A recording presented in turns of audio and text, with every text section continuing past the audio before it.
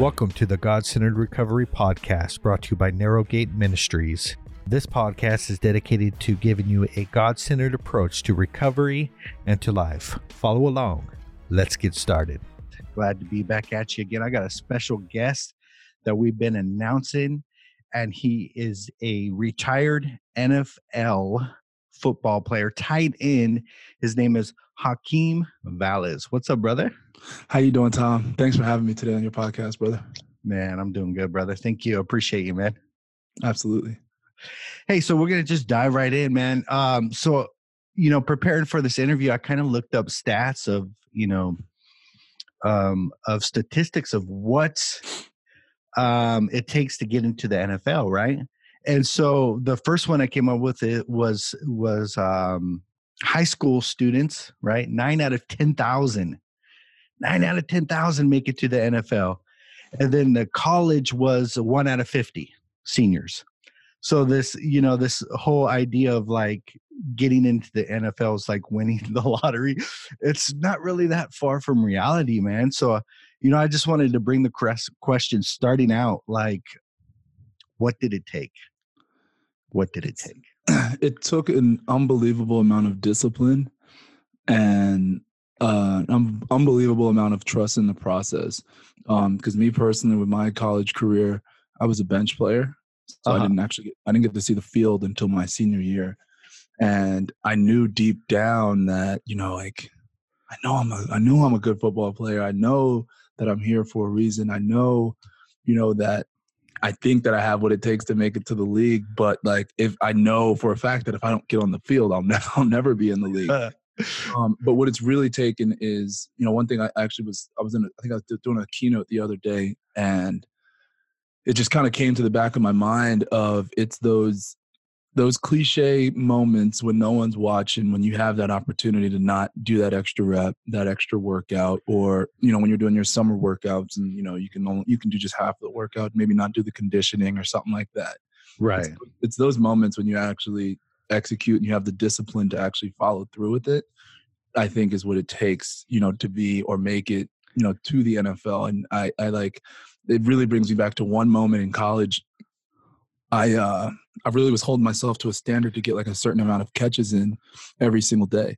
And I was getting it with one of my other tight ends. And it was my senior year. So I just turned into a tight end, and next season was going to be my last season. And we were going to Penn State for a thing called Arts Fest. It's like it's pretty much a party all weekend. I'm not sure what it has to do with art, honestly. And we were like, what's the word? Caravanning or carpooling up there. It was like 4 or 5 of us up there, going to drive up there. And I couldn't go until I got my catches. And it was like, I remember vividly like holding everybody back, people being upset with me, like, yo, come on, like we got to get up there. And like, we missed like maybe some parties and stuff like that because I had to get my catches in first. And that's like a pivotal moment that I can remember that like, okay, maybe if I didn't get those catches in, would I be in the NFL? Right. Like, I don't know, but I think it's that type of discipline is what it takes to make it there. Man. So like, give us a little bit of insight, because, I'm not, I don't know nothing about being an elite athlete, and I know a lot of my listeners don't, but what did your routine look like as far as building yourself up physically and mentally and all that stuff? I'll take you back to when I was training before I went to the NFL. It was a 4-month period from January to April. It was intense. I trained at this place called Test Football Academy. It's in Martinsville, New Jersey. And it's very, very blue collar. Like there's some training facilities they're kind of bougie and kind of pristine. This is very, very blue collar in the sense, we trained 6 days a week. Back to kind of those cliche moments, if they tell people, be the first one to show up and the last one to leave. And like, I made sure I did that every single day. Right. And it was 6 days a week, Mondays through Fridays. It was, I'd get there 7:30. We started the first workout, I think was at like 9. And, from 7:30 to 9, I was stretching. I was hot tub, cold tub contrasting. I was getting in maybe 300 catches, all of that. And then the workouts would start at 9. We'd go into lunchtime. During lunchtime, it was Me personally, I knew I was an entrepreneur and wanted to be a real estate investor. So during those times, that hour of lunch, I was listening to podcasts and Hmm. audiobooks and would go like by myself to do that while I was eating. And then afternoon, we would lift weights and do more football focused things. And then afterwards, we'd be done probably around 3:30, 4-ish. And then there was a quarterback coach. His name was Tony Racciopi, who was training people at that facility, like high school kids. And I went up to him and I'm like, look, like I want to get some extra catches in. I don't care that you guys are using a high school ball, but I see that you're the one who's actually catching the ball and teaching these guys how to throw. So why don't I make your life easier and I'll just stand in whatever place you need me to stand in and I'll catch balls for you. And I'd be listening to my audiobooks and podcasts, but I'd be catching, hundreds. I'd have to get a new pair of gloves every 3-4 days because they would rip. There was so many catches on them. And then same thing, I'd go back home. My commute home was an hour and a half. So audiobooks, podcast, didn't listen to any music. But before that, I would, same thing, hot tub, cold tub contrast, stretch, roll out. And I'd get back to my house at college. And that was probably where the real discipline had to set in because I lived with 6 other guys who were living out their senior year of college. And like it was their senior spring. So it's time to really, really have fun. And I Uh-huh. had to be, Oh, disciplined. yeah. Like, okay, there's a Hmm. party going on in the basement or in the other room. And like, Hmm. what am I going to do about it? Like in that sense. And then really the diet, I was 18.5% body fat going in January. And when I left in April, I gained 2 pounds, but I was at 9% body fat. And That's it was very, amazing. very strict. I completely cut dairy out of my diet. Uh-huh. Um, probably the only thing I drank was water.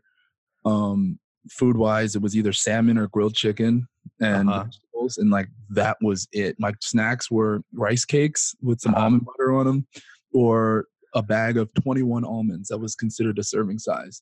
Right. Um, and that was it. And it was very, very regimented, but it was hands down the best that I ever felt in my life. And when I showed up to the Yeah. Arizona Cardinals in April, May, it was time to get after it. That's amazing, brother.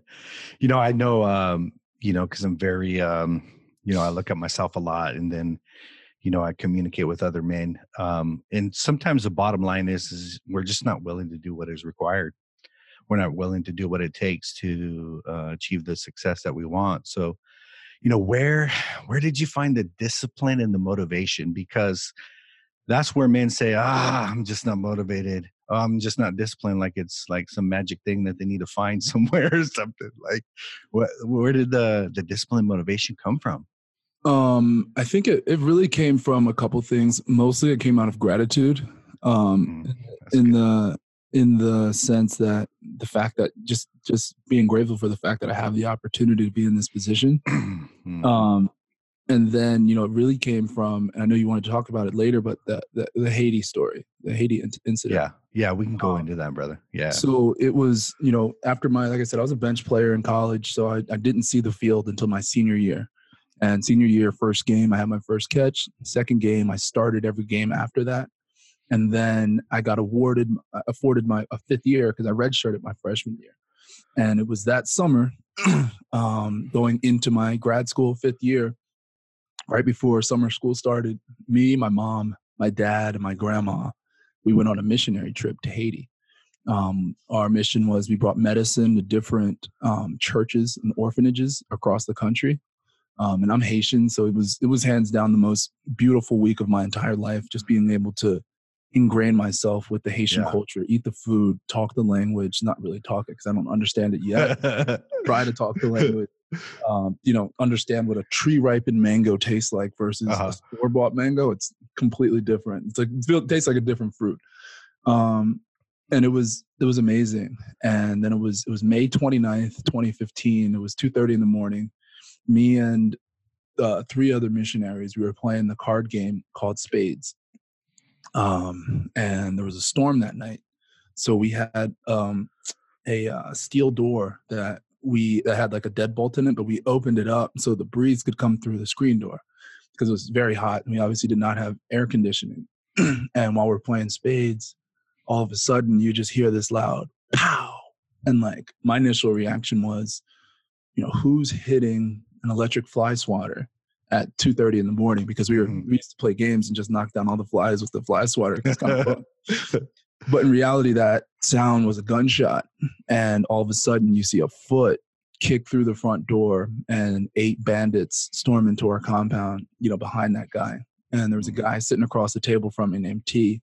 He jumps across the table and tackles me out of my chair. And essentially saves my life, because that guy who shot through the front door then turns at us and shoots at us point blank and misses. Wow. And there was a girl next to us. She had a shawl on. They take the shawl, rip it into pieces, and they hog-tied us. So hands tied at our wrists behind our backs, feet tied at our ankles, and then hands tied to our feet, and then blindfolded. And then the bandits, they went room to room and they stole everything. And in that process, they punched one lady in the face. They attempted to rape another lady. There was a pastor who was staying with us. And if you didn't know where his bedroom was, you would have, there's no shot you would have looked there. So he was hiding under his bed, and he calls the police saying, send help. We're under attack. And the cops say, where are you guys located at? Nope, we don't come to that area. Good luck. Click. Wow. And hang up on him. And then he calls the next door neighbor and tells him to go outside with your pistol and just empty the clip out in the air. So now you hear, I don't speak the language, but out in my vantage point outside now I hear like all these gunshots going off. And I think the country's under attack. I have no idea what's happening. Uh-huh. And once you heard those gunshots, we had thought the bandits had left. But on our compound, we also had the house we were staying in, and then we had a medical clinic, because we also had patients come directly to our compound to get treated. And they were in the medical part of the compound, stealing our medical supplies and things like that. And at that moment, my dad, he's 21 years, New Jersey State Police.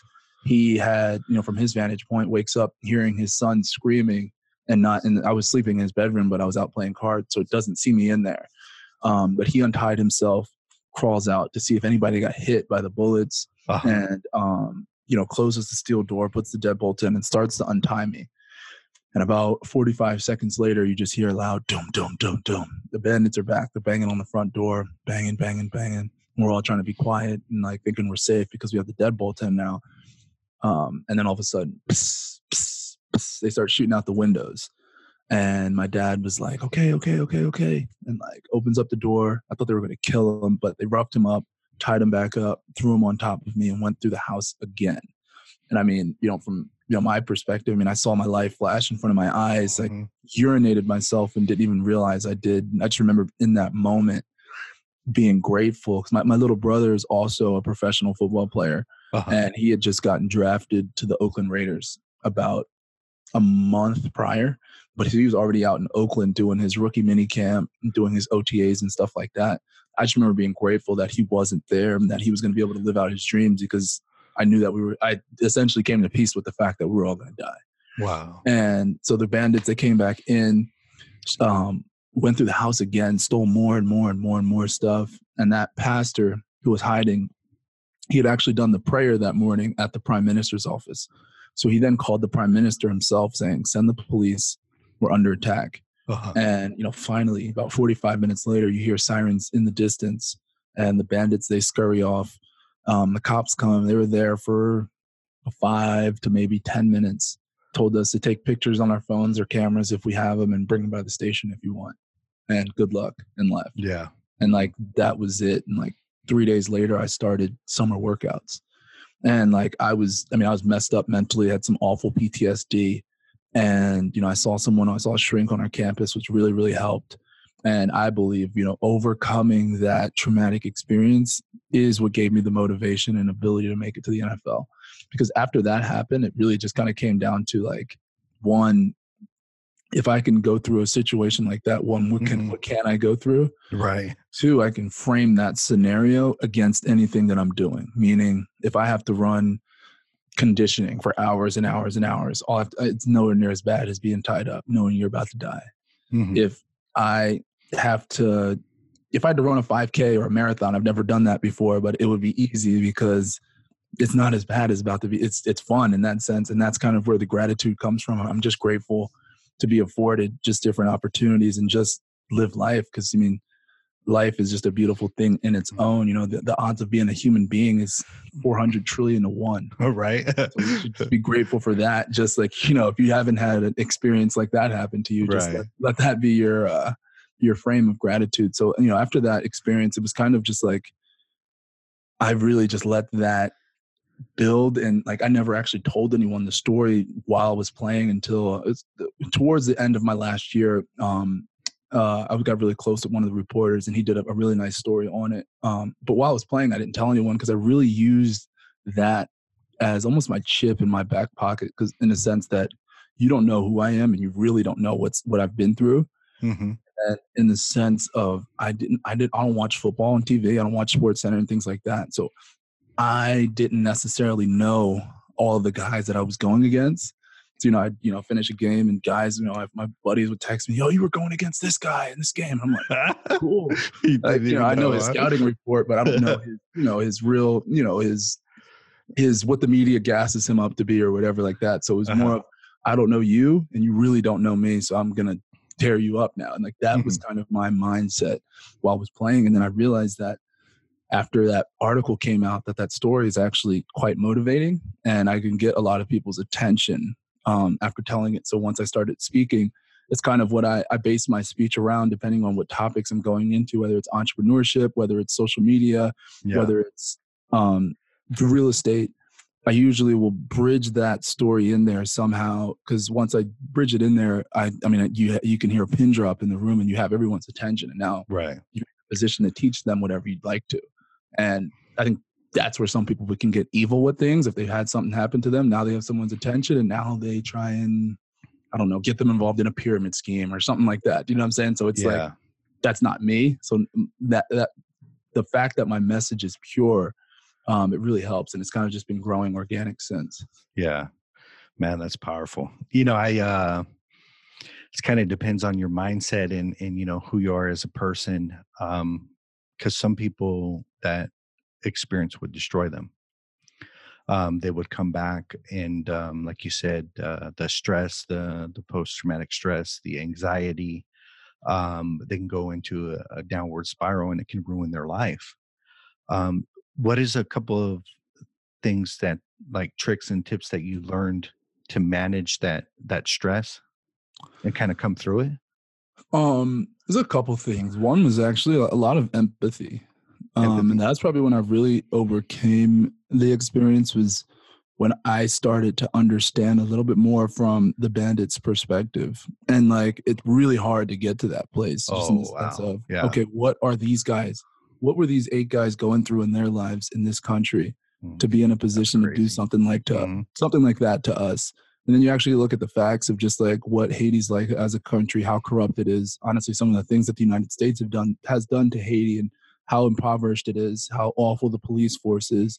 And it's really a do or die type of state. And it's like, you know, okay, what if those 8 guys, they all have kids, and those kids haven't eaten in 2 weeks or 3 weeks or 4 weeks. And like, their intention was never to kill us or anything like that. It was just, we need to eat.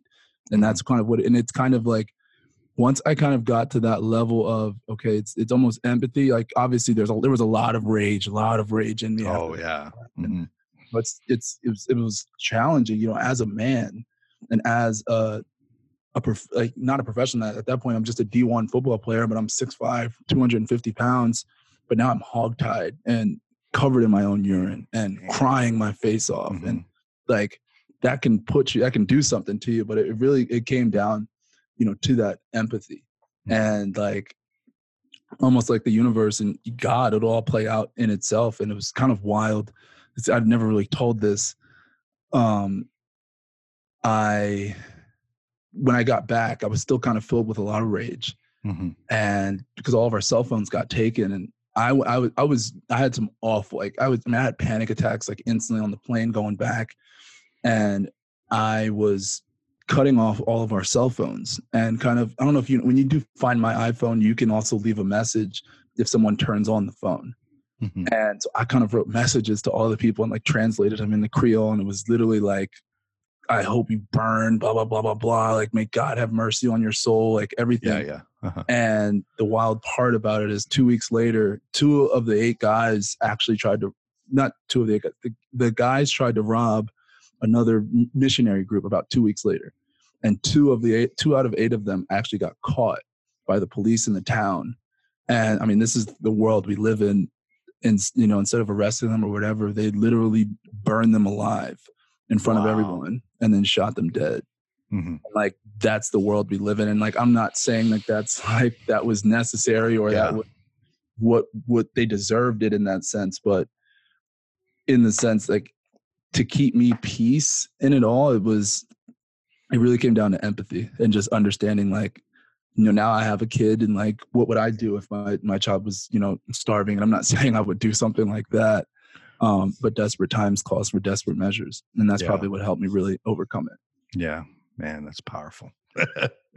I just remember going through a very traumatic childhood, and that's what helped me also, because, you know, I was taken away when I was 10, and then, you know, dealing with that as a teenager and as an adult, and then I had to look back and do that empathy, like, you know, my mother's problem, my dad's problem, you know, it had nothing to do with me, and put myself in their shoes, and they had trauma that they didn't know how to deal with, and just take yourself out of the equation. So that's just powerful way to deal with stuff. So that's wild. It's a hard, empathy's hard it's hard. You have to really almost check yourself and drop your ego and just really try and feel for someone. Yeah. Man. So it's kind of a crazy shift here, but I wanted to go into, because we just had some stuff go on here. Like, what started out your entrepreneur journey? Like, what started that out? Entrepreneurship is just something that's kind of just always been in me. And it started when I was, you know, in grade school. I would I cut all my neighbors' grass, cut our grass. I put up ads on Craigslist. I'd have my older brother drive me around town and cut different people's grass. The name of I had a t-shirt. It was called the Green Boys Landscaping Company. I'm trying to think where I got that name, the Green Boys. Oh, you ever seen the movie Major Payne? I have, yeah. Do you remember? Oh man, I'm trying to think what part it was. But there was an old guy, and he was like, "Oh, those are the Green Boys." And he was talking about like the military guys. And that's actually how I got the name Green Boys Landscaping. And so I cut grass, and I can't even believe some people even let me, as 11, 12 years old, cut their grass. And moving forward, when I got to middle school, my mom had a Sam's Club's card, and she used to take me to Sam's Club, and I would buy a box of Skittles with 36 bags of Skittles in it for $13. And then I would go to school with 2 backpacks, one with my books and one with my Skittles in it. And I'd sell the Skittles for $1 a piece and make $23 per box of Skittles. It wasn't the red Skittles, it was the purple wild berry ones. It was kind of like a niche almost. And like, that was my thing. I mean, I bought my first cell phone from that. Like, I mean, I got my first cell phone for Christmas, but like the first cell phone I wanted, it was like the LG chocolate. But I got that from selling Skittles. I mean, at scale, I'm talking, I'd probably sell 36 bags a day, sometimes a box and a half a day. And it was wild. I used to keep all my money, and I had braces. So I'd take the braces, rubber bands, and I thought I was cool. I'd have like a roll of ones and have like my basement rubber band around it. Ballin'. Exactly. And then, you know, for high school, I went to boarding school. So it was actually kind of hard to continue my entrepreneurial journey, because we had school 6 days a week, and it was a little bit different, very challenging. And once I was going from high school to college that summer, my little brother had cracked his phone for like the 10th time. And my dad was like, "I'm not fixing your phone anymore. You know, just figure it out. You're gonna have to deal with your cracked screen." And I was like, let me check it out. And went over to YouTube and learned how to fix a phone. Went to Amazon, bought a screen for $25 and learned how to, it took me about 6 hours, but when I pressed the lock button at the end, it worked. And I was like, whoa. And then I'm like, ding, like my entrepreneur light went off. Yep. And I took my phone out of my back pocket, and it wasn't broken, but I just took it all the way apart, put it all the way back together, took it all the way apart, put it back together until I could do it from 6 hours, until I could do it in 20 minutes. And as I went to college, my freshman year, I stepped on campus and I was the iPhone repair guy. And I had 3 or 4 phones a day, strictly off of word of mouth.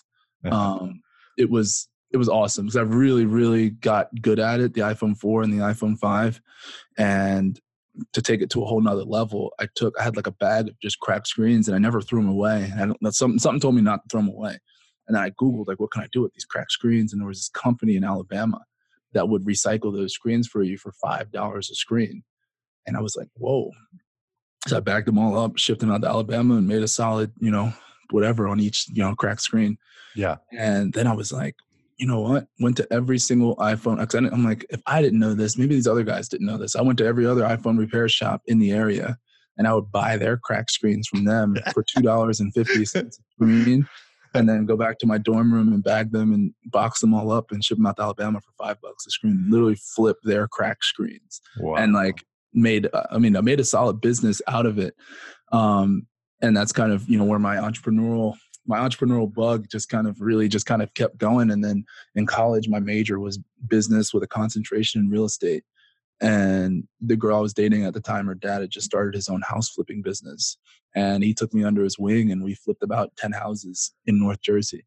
And it was, really, really cool because I got to learn how to I was side by side with an entrepreneur for about 3 years, learning his entire business, his systems. I was doing a lot of the legwork, driving for dollars, knocking on doors of pre-foreclosures, putting offers in, hanging out at the auctions, at the courthouse steps.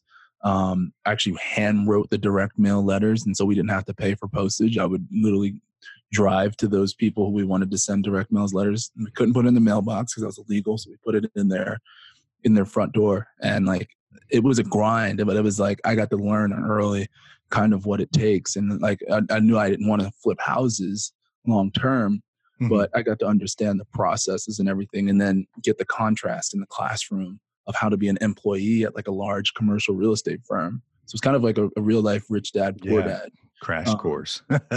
And that's kind of where my whole entrepreneurial journey started.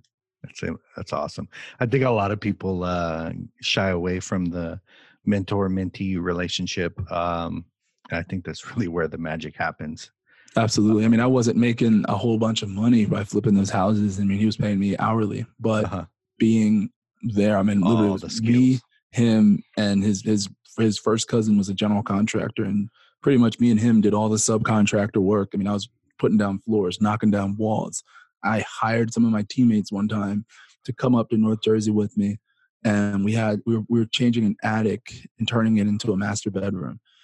And the stairwell, like a freestanding stairwell, looks wild, like outside of a house, and wouldn't fit through the front door. But on the second floor, there was like a huge window.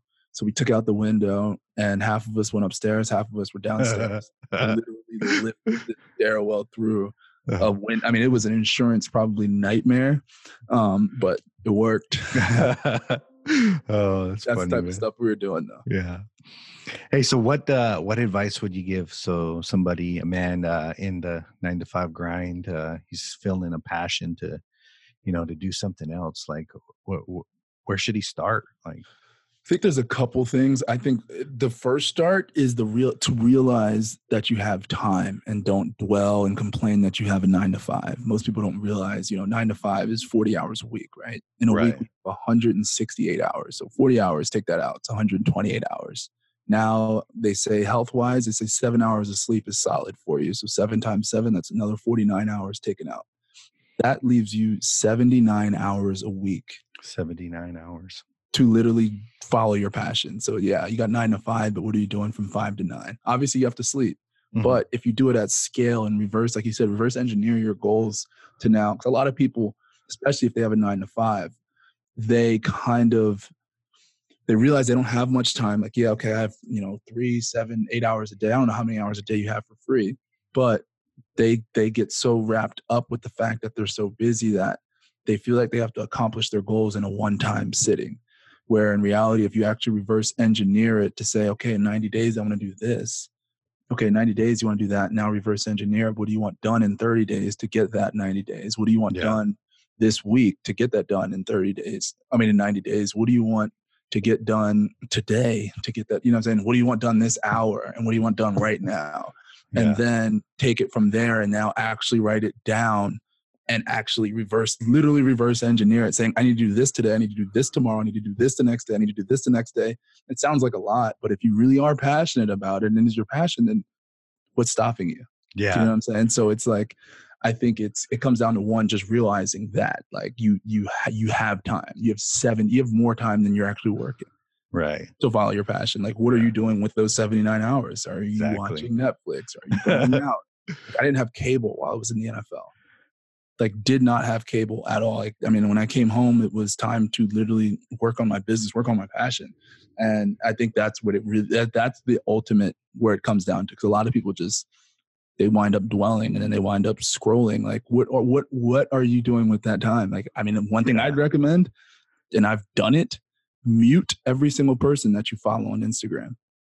Mm-hmm. Mute like you don't have to unfollow them because then it gets kind of, weird with that person, but you should only be putting out content. Like you should consume the right content and positive things, but people who are just posting like, check out the selfie, check out this, check out that.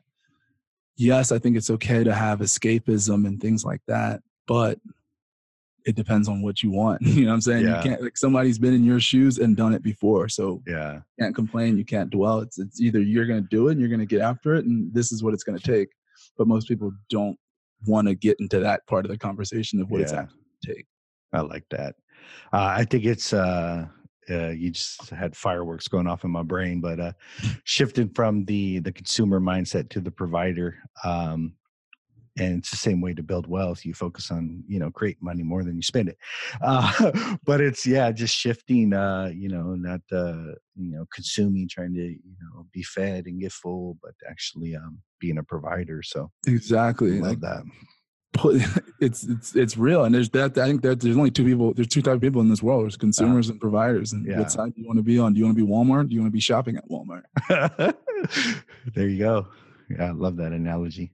I remember first starting out was self-defense products because, I had to do something that I loved, and I was like self-defense, protecting people, so I just loved that and started touring the gun shows and doing all that stuff. I grew into furniture because I like rustic type furniture, and grew into that. And it's just I like that background, by the way. It just kind of goes from there, but it's starting.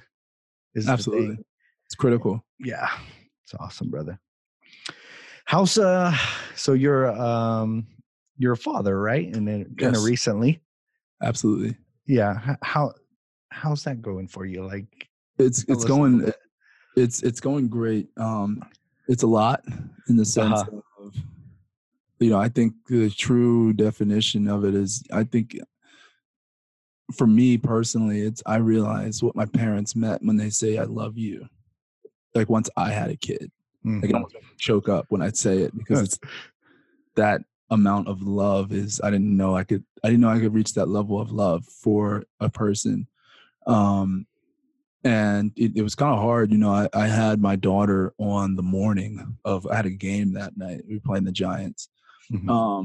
But then it was one of the reasons why I retired, just because it didn't make sense anymore. Like, for example, one of my long snappers when I played on the Lions, he's in the NFL for 15 years, and he's got like 4 or 5 kids, but he's missed all of their first steps, which is just like, that's a lot for me. Like, I don't think there's no amount of money that's worth missing something like that.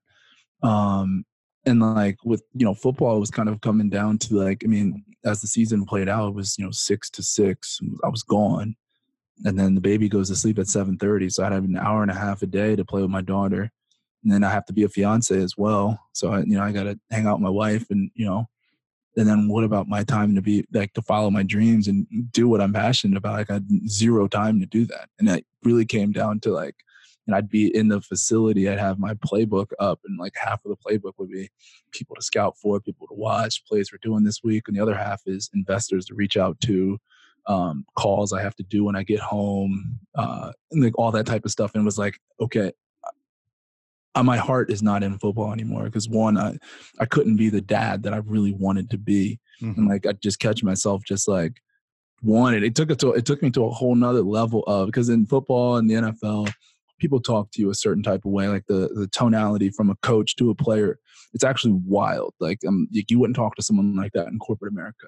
Right. But once I became a father, it honestly, like, and I'm not an ego-driven guy, but I don't know if it took my ego to a higher level in the sense that, like, I'm a dad. Like, you're not going to talk to me like that, like, in that sense. And it would really, like, people would talk to me certain ways and it would really rub me the wrong way in the sense that, like, I'm a grown ass man and you're really talking to me like I'm a child. And like, it was a conflict going on in my head, essentially, from that perspective. But now that I'm retired, like, it's amazing. In the morning, my fiance is a professional basketball player here in St. Louis. Oh, wow. Yeah. So I get to play, I get to do a lot more things with my dad, with my daughter, because I have to, she's at practice, she's got games, she's got, they travel, kind of all that type of stuff. And it's been awesome because, I usually wake up with her in the morning and then bring her back in the bed with us. And then I do my work and then I'll take her for a walk before lunch, hanging. Just being able to know that she's right in the next room is one of the most amazing feelings. Yeah, man, that's awesome. I think I'm blown away a little bit because I'm like judging your age. You're probably like 27, right? 26. 26. Yeah. I can't imagine having your mindset at 26. I'm blown away. The purpose, the passion, man, it's just amazing, man. I appreciate that. Appreciate that. So it's a huge credit to my parents, I think, personally. Yeah. That's freaking awesome. My last question is, from your perspective, what does it mean to be a man?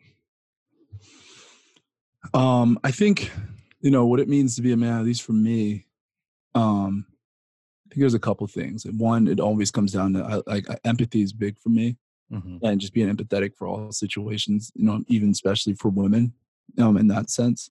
I think for me, being a man means, I wouldn't say, being in charge in that sense, because I don't believe it in that sense. Like, you have to, like, alpha, alpha, alpha, alpha, alpha. I wouldn't say like that in that sense. I'd consider myself an alpha personality.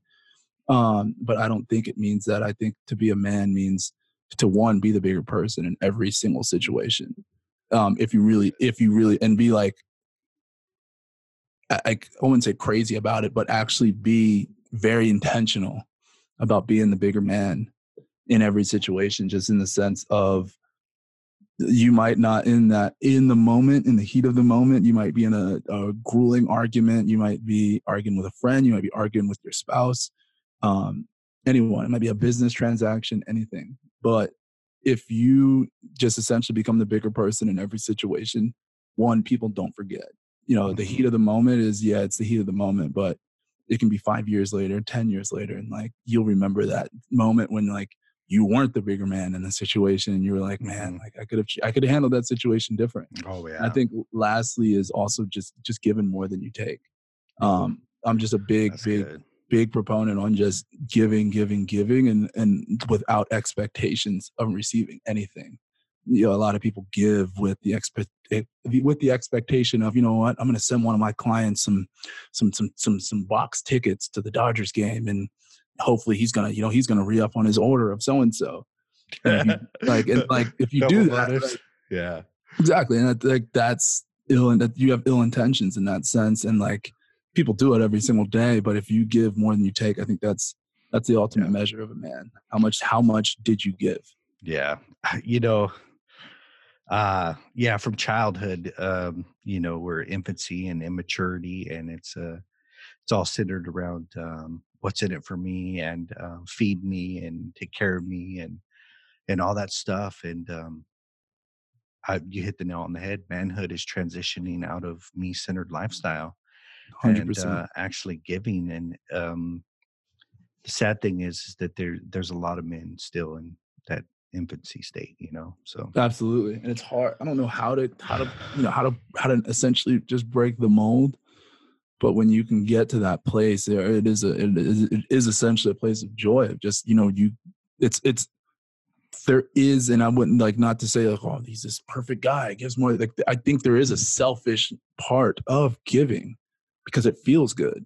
it's Yeah, selfless true. for giving. You're very selfless for giving, but it's selfish because of that feeling of just joy of like, I just changed that person because he didn't, he was expecting me to charge him $1,000 a month to show him how to invest in real estate. But I just called them and we talked for an hour and a half. And you know what I'm saying? Like, cause I do that a lot. And like, I know that feeling and that effect that it does to someone. Cause I've had people do things like that for myself. And it's just things that you'll just never forget. Yeah. That's powerful. So last one, I know you're an Eagles fan. Like what are you expecting this year? That's funny. I didn't know you knew that. Yeah, I bleed green and white. I'm hoping, Carson Wentz, he can have a solid year. They just gave him a solid extension. The fact that Deshaun Jackson is back gets me so excited because, true Eagles fans remember that Mike Vick, Deshaun Jackson days, and just lighten everything up. Really like the new coach. He's not really new. He's been there for 3-4 years now. But yeah, I'm dying. I'm super excited because it's kind of the first season where I can actually be openly an Eagles fan. Whereas, before I was kind of a closet fan the last 3 years. You gotta hide it. Exactly. But I really didn't hide it. Like on my seatbelt in my car, I had like a seatbelt guard and it was a Philadelphia Eagles seatbelt. Is that a contract thing? I'm unfamiliar. Do they kind of stop you from? They don't stop. I mean, it would just be wild if you showed up to the facility another team, gear on. I don't know if it's definitely not a contract. It's an unspoken rule, huh? Exactly. But I mean, my seatbelt thing had a Philadelphia Eagles on it. I have a love sack in my living room. It has their Super Bowl blanket covering it.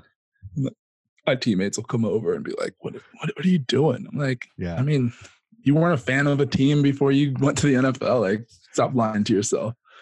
So it's I can't wait. I bleed green and white. And I think most people from where I grew up, it's kind of that's just the culture there. Yeah. That's awesome, brother. Hey man, I just appreciate you doing this, man. Thank you so much. Oh, no doubt, my friend. I really, really enjoyed it. I'm glad, to come out and really, just chat it up with you and tell my story. I appreciate you for giving me the platform. Hey, tell everybody where they can find you, website, Instagram and stuff. So Instagram is at Valles 80. It's HAK, V as in Victor, ALLES, and then the number 80. That's my Instagram and Twitter. LinkedIn and Facebook is just Hakeem Valles. One thing I kind of like to say is that one of my favorite quotes is the fortune is in the follow-up. And I think we're presented with millions of opportunities every single day and no one follows up. Right. And I think even like this, like we all listen to podcasts and every guest at the end of it says, what's the way to reach out to you? Oh, you can, shoot me an email or shoot me a DM at Instagram, whatever. And how many people are actually following up with those people? Yeah. When people that you actually want to talk to are giving you relevant information, not many people actually follow up and then follow up a second time and then follow up a third time and kind of see where it goes the 15th time. People kind of just get sick of following up. But I think the gold is in that follow-up. So feel free to reach out to me, to your audience, feel free to reach. I mean, I answer DMs, like, as you DM me yesterday to be on the show and we're here.